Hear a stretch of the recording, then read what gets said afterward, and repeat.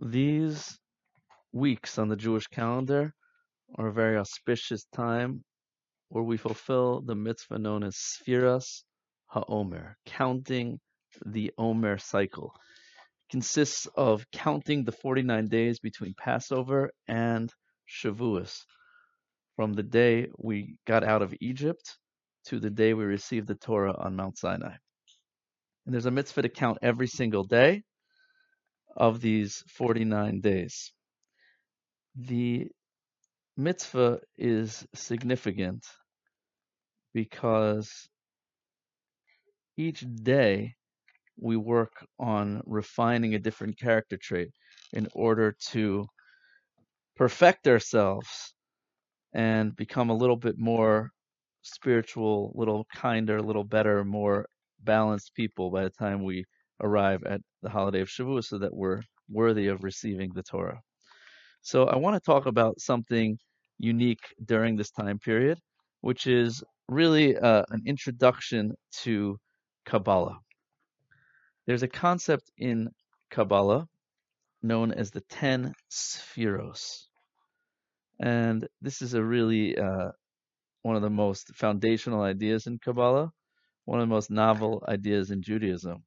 And it has a very practical ramification on this time period in the Jewish calendar. So what's the significance of the number 49? Number 49 is made up of 7 times 7. The number 7 represents nature in Judaism, completion of the natural world, 7 days of the week, 7 colors in the rainbow, 7 unique notes in a musical scale, 7 seas, 7 continents. 7 is a very powerful number, and I want to share with you a deeper explanation of the number 7. So one of the ideas in theological challenges that Judaism has to deal with is that we believe God is not a man in the sky. We don't believe in a man in the sky. We believe that God is one. What does that mean? That means God is all there is. God is infinite oneness. Infinite oneness. And that's what Judaism teaches. And that's the primary teaching of Kabbalah, is that all there is God. So if that's the case, so then what are we? How do we exist? How does a finite world come from the infinite? And if we're really finite, then that means God's not infinite. Because if there's something that exists outside of God, then God's not truly infinite. So how do we understand our existence? And in order to explain the journey that God took to create the universe, Kabbalah offers the following explanation. That God's infinite oneness can be described as, just imagine white light spreading out in all possible directions forever. That's what there was before there was a world. All there was God. In order for God to create a world which was, so to speak, separate from himself, he had to constrict himself. He had to create space, a vacuum, so to speak, within himself in order to create a world of other that was not part of him. And this is to some degree debated amongst the Kabbalists, but I believe the general consensus is that that constriction was really just an illusion of constriction, because once again, if there was really a space without God, that would mean God's not infinite. So all there is God before creation, and all there is God after creation. But God created an illusion of empty space, and in that empty space created other. And that's physical universe, but not only physical universe, also all the spiritual worlds and all the angels. So what is really everything made up of is just God. We're essentially made up of God's thought particles. We exist within God's mind, so to speak. And everything's really made up of the same nature. If you would take, for example, white light and shine it through a prism, you come out with all the colors of the rainbow. On this side of the prism, everything looks like it exists. Looks like there are colors, unique identities, trees, plants, cosmos, planets, people. But really, everything is coming from the same source, made up of the same light particles of God's thought waves. So Kabbalah explains that transition, going from God's complete infinite oneness to world, required a process. And the first step in that process was creating, so to speak, the mind of God. God had to create a mind because in oneness, there are no parts or pieces. There are no thoughts. God doesn't have a mouth. God doesn't think. God doesn't want. God just is. So the very first step in that process of creation, God had to create thoughts and emotions in order for him to now interact with this other. That process, that framework which God created in order to interact with the universe is called the 10 Sefiros, 10 emanations. And I want to explain to you what the word Sefira means. By understanding that, we're going to come out with a very deep understanding. Then I'll give you a quick overview of what those 10 Sefiros are. So the word Sefira, every word in Hebrew has a 3-letter root. When you understand the meaning of that 3-letter word, you can understand the meaning of all the words that are connected to that root. So we're going to go the opposite direction. I'm going to tell you all the words that share the root, and then we'll try to together figure out the meaning of the root. So the word sphera is related to an English word. The word sphere. It means a world, right? It's a cosmic orb. It's an energy. So definitely related to the word sphere. Additionally, there's another English word related to the word sphera, directly related, and that's the precious stone sapphire. It comes from the Hebrew word Evan Sapir.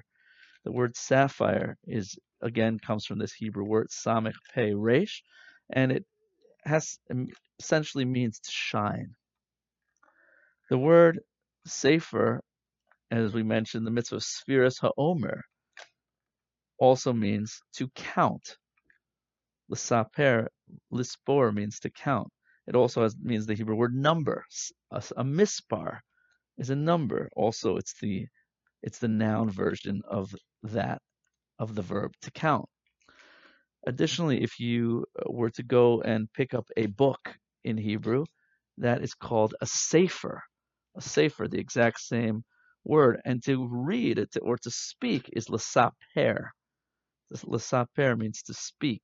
Again, the exact same word. And now finally, one more, which throws a wrench in the whole thing. But when we get this last one, it really is the key to understanding what all these words have in common. And that's the word misparayim, which means scissors, or lasaper, which means to get a haircut. Now that is weird. Okay, in Hebrew, a barber is called a saper. What does that have to do with anything? So I believe the commonality that all these words have to do with is for something to go outside of itself, to express itself. What is a number is an expression of a concept. To speak, in order for me to speak or to share something with you, I have these infinite, very deep and profound thoughts and feelings going on inside my mind, and I want to share them with you. How do I take that which is hidden inside my head and bring it out to you? It involves a process of cutting down the idea in putting it into a metaphor. That's called a word.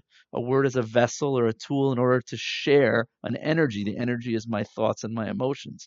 In order to do that, I have to cut it down to size and put it into bite-sized chunks and pieces of information that I can then pass on to you.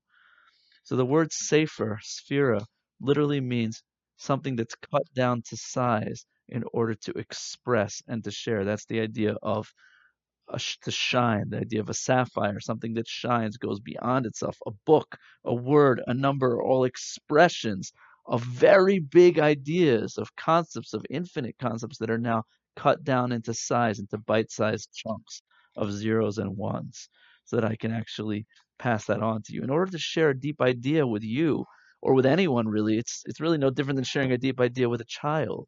If you want to explain quantum physics to a little kid, you have to take the magnificent, grandiose ideas of quantum physics, abstract ideas, and put them into simple metaphors in order to share that idea.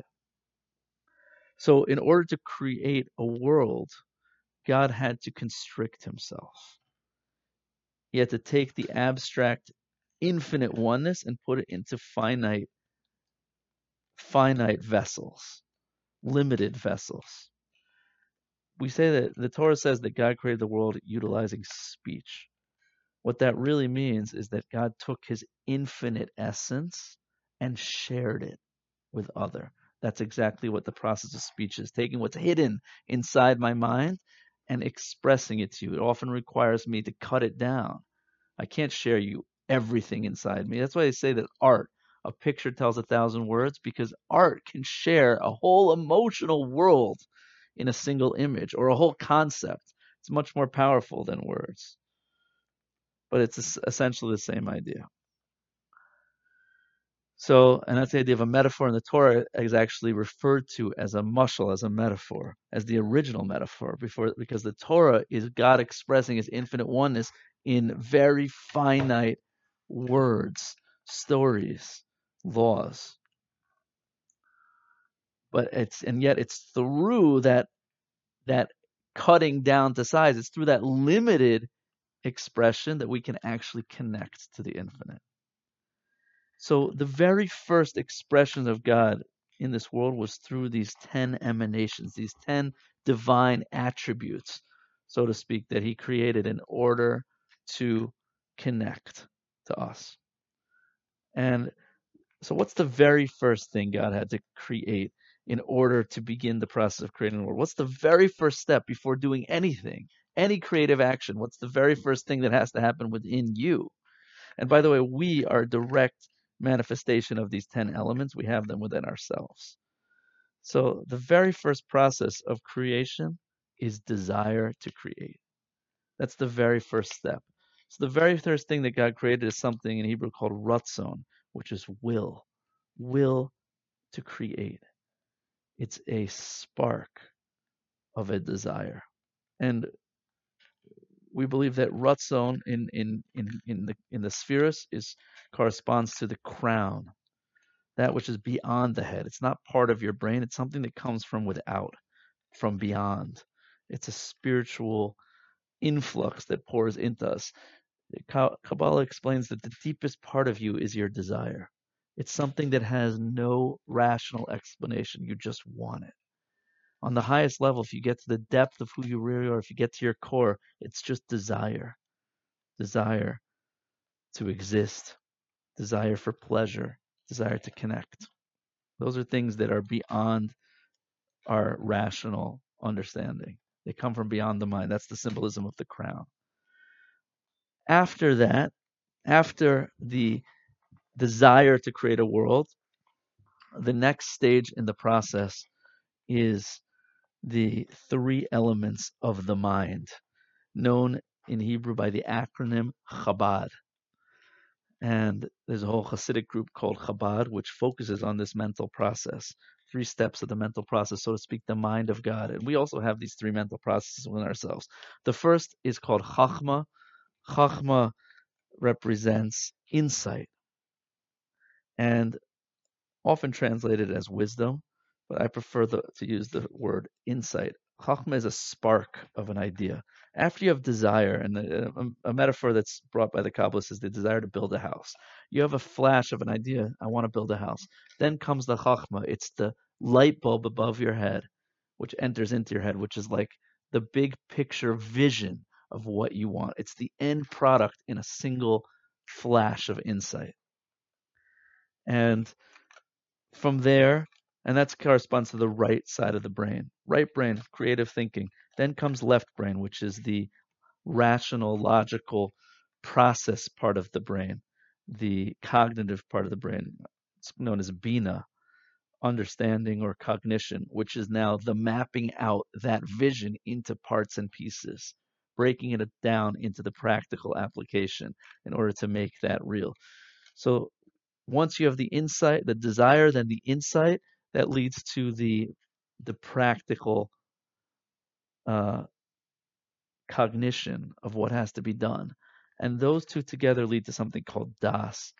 Das is not really counted as one of the spheres. Sometimes it is, sometimes it isn't.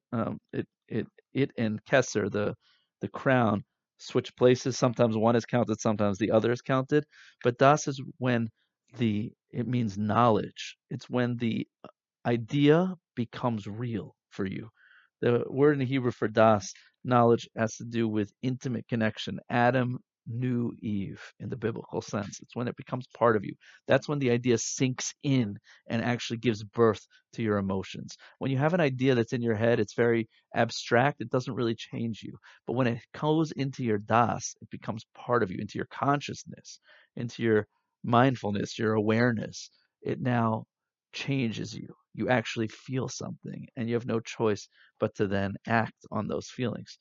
So das give birth to the 7 midos, 7 emotions. And these 7 emotions are known as the emotions of God. When we say that God loves, that God has anger, that God has any attribute, we're really referring to these different emotions, these spiritual emanations that God created to express Himself. So these 7 emotions are as follows: chesed, which means giving, that means expansion beyond self; kavura, strength, uh, retraction into self, self-control; Sefiros, which is translated as harmony or balance. It is the coming together of the balance between giving and receiving. Netzach, which means dominance; Hod, which means submission; Yesod, which corresponds to um,